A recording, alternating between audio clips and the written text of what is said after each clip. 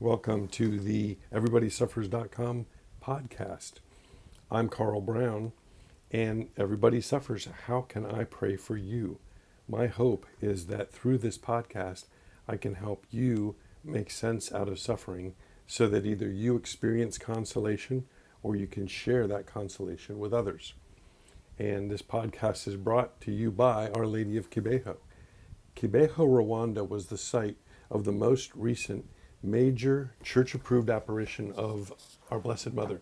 She warned about the Rwandan genocide of 1994, and she reintroduced the Seven Sorrows Rosary. Mary gave this warning more than 10 years before the genocide, which she confirmed by predicting the death and resurrection of 3 visionaries in Rwanda. And the warning she gave the people of Rwanda, she specifically said it was not just for Rwanda, but a warning for the whole world.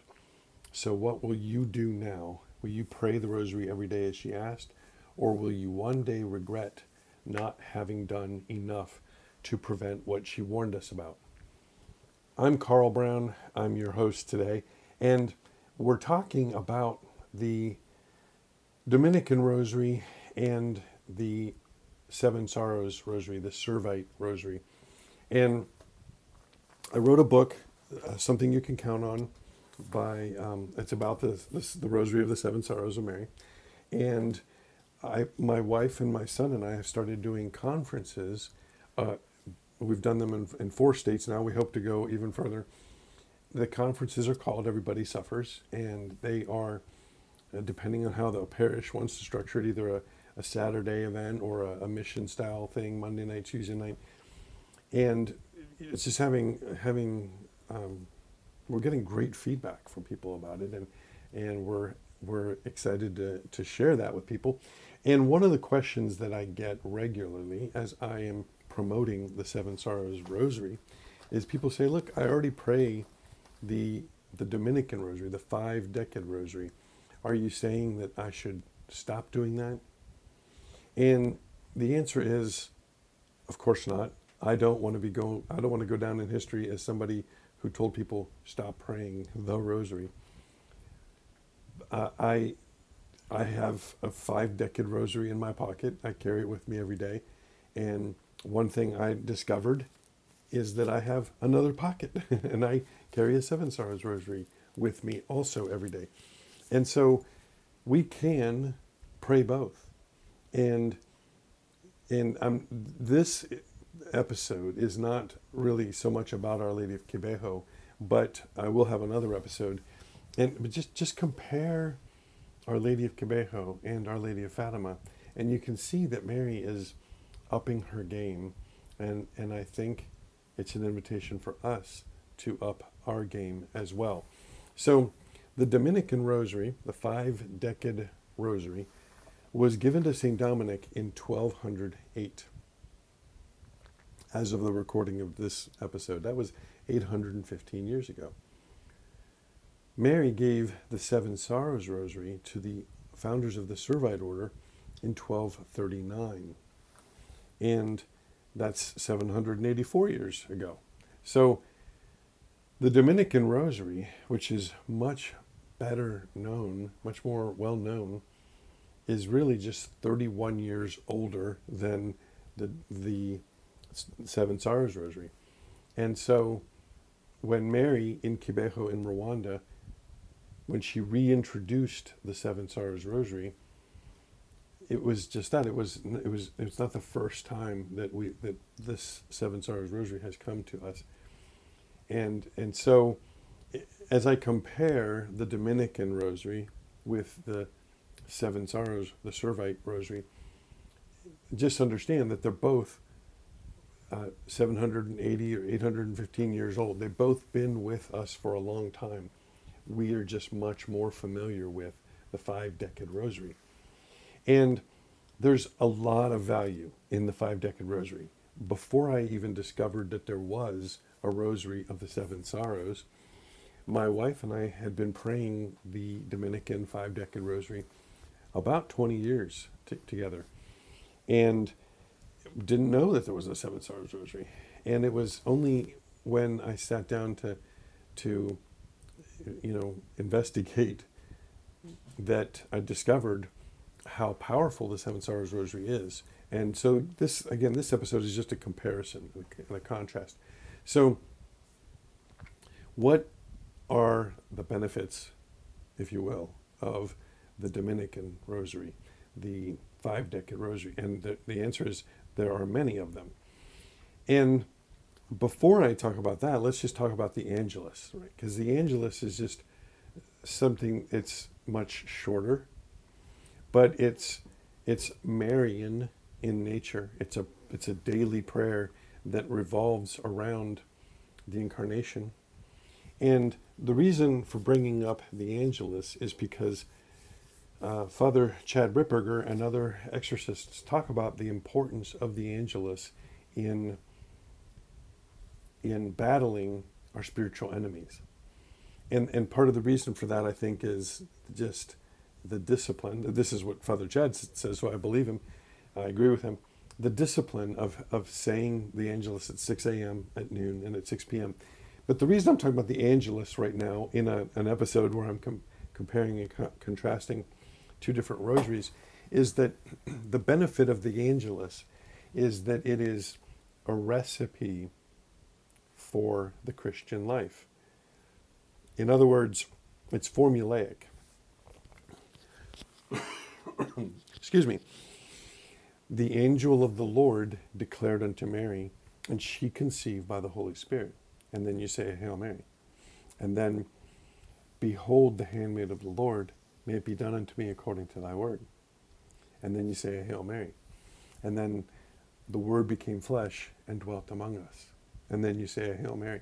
And that's really it. There's a closing prayer, but that's a very short prayer. There's only 3 Hail Marys. There's 50 in the Dominican Rosary, and there's 49 in the Servite, if you're not counting the introductory prayers. But the Angelus is formulaic. And we say it 3 times a day to remind ourselves that this should be our disposition as Christians. The angel of the Lord declared unto Mary, and the angel of the Lord brings a message to us. The angel is messenger. The evangelium, the gospel, has the word angel in it. We hear the evangelium, that we hear the gospel, and then we should say, as Mary says, behold the handmaid of the Lord, let it be done unto me according to thy word. And when we do, then the Word became flesh and dwelt among us. So the Angelus is formulaic. It's a recipe for the Christian life. And it's a good reminder to be said 3 times a day. And again, I'm sharing that about the Angelus in order to introduce the formulaic benefit, if you will, of the Dominican Rosary. The Dominican Rosary has 3 sets of mysteries. Now, Pope John Paul II added another set of mysteries, the luminous mysteries. But if I'm just comparing the Dominican Rosary with the Seven Sorrows Rosary, I'm only going to talk about the joyful, sorrowful, and glorious mysteries, because for so long, matter of fact, for 760 years, or for the Dominican Rosary, for 800 years, that's what it was. It was just the joyful, sorrowful, and glorious mysteries. And this is the prayer that Mary asked of us in Fatima, Portugal, in 1917, which is why we should pray the Dominican Rosary. But it's formulaic in that it goes through a sequence of joyful, sorrowful, and glorious mysteries. Now, the formula, the recipe of the Angelus is how we should respond to the message of the gospel.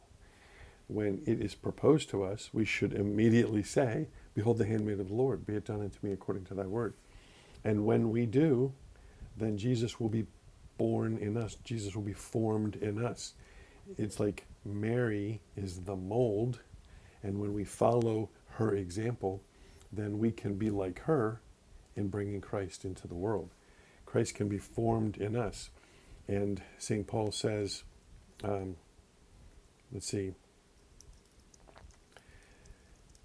he says,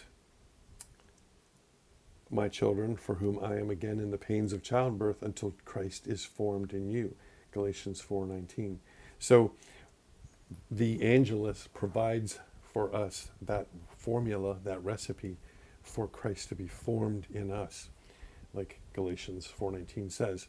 But the formula or the recipe of the Dominican Rosary is joyful, sorrowful, glorious. And this is somewhat of a recipe for the Christian life, or it's a 30,000-foot view of the Christian life, that we will hear the good news, right? The angel of the Lord declared unto Mary. That is the first Hail Mary in the Angelus. It's also the first joyful mystery, the Annunciation. And Mary then responds with a yes, and then the third joyful mystery is Jesus is born.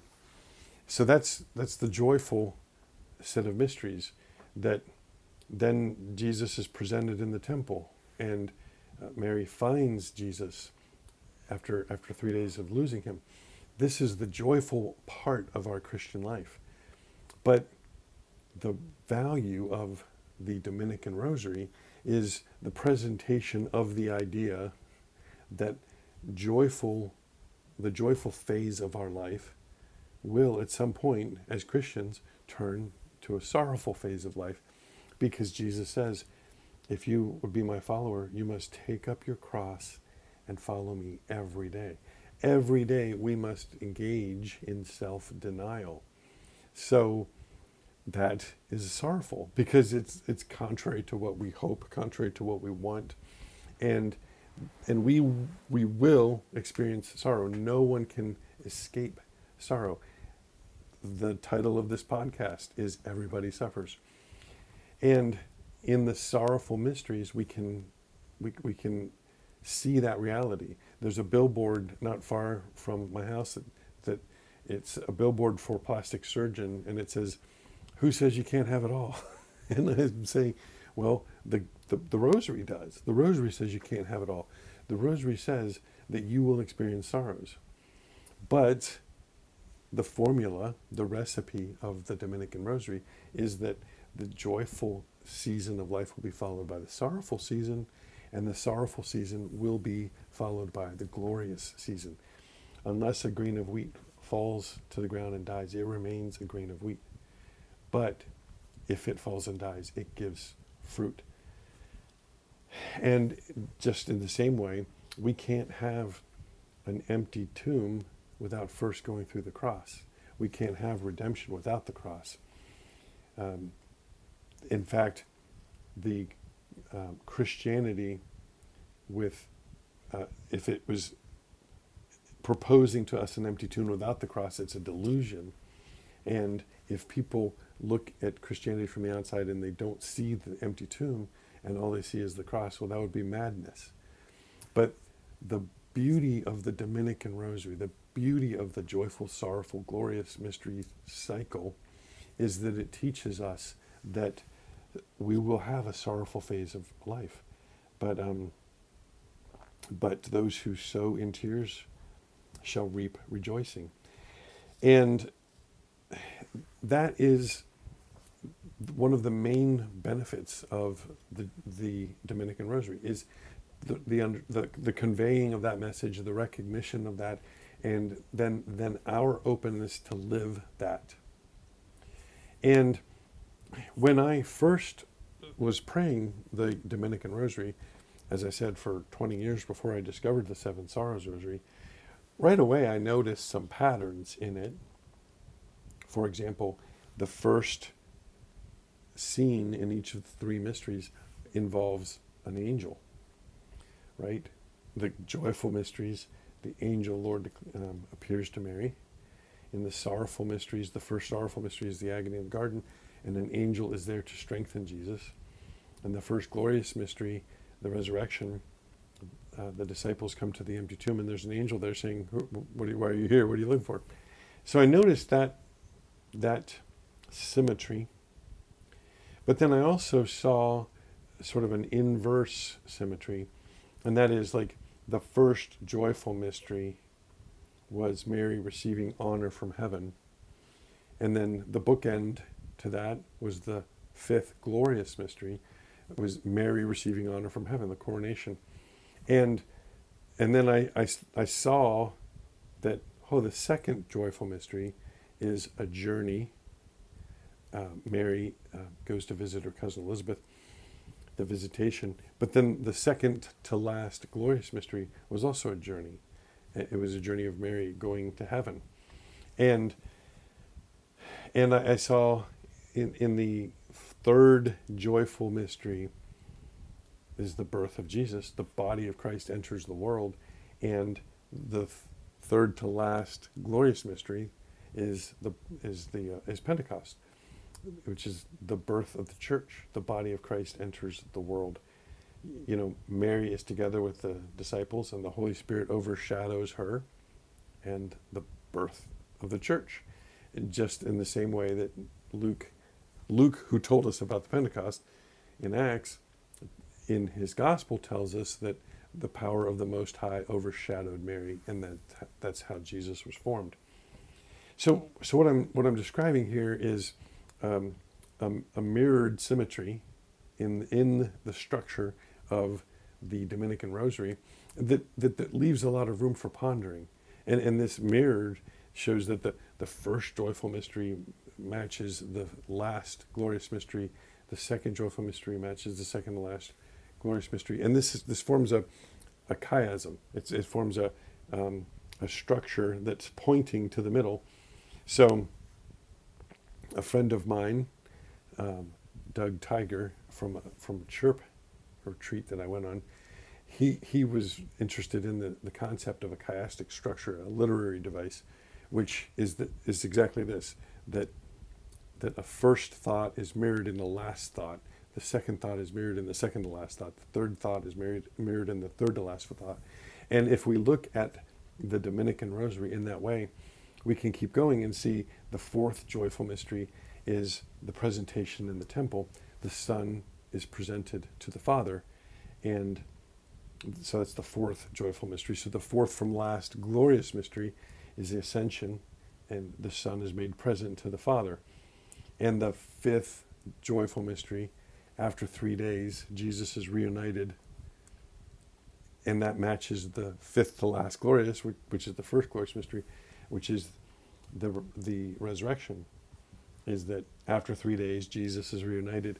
So there was some symmetry between the five joyful mysteries and the five glorious mysteries, but it was a mirrored symmetry. And then that brings us to the sorrowful mysteries. So if this pattern held out, then the first sorrowful mystery would match the fifth sorrowful mystery, the second would match the fourth, and then it would leave the third to stand alone. And in a typical chiastic structure, literary device, it's that middle point that teaches us something. So the first sorrowful mystery, Jesus is in agony in the garden. And the fifth sorrowful mystery, Jesus is buried in the garden. In the second sorrowful mystery, the scourging at the pillar, Jesus is tortured nearly to death.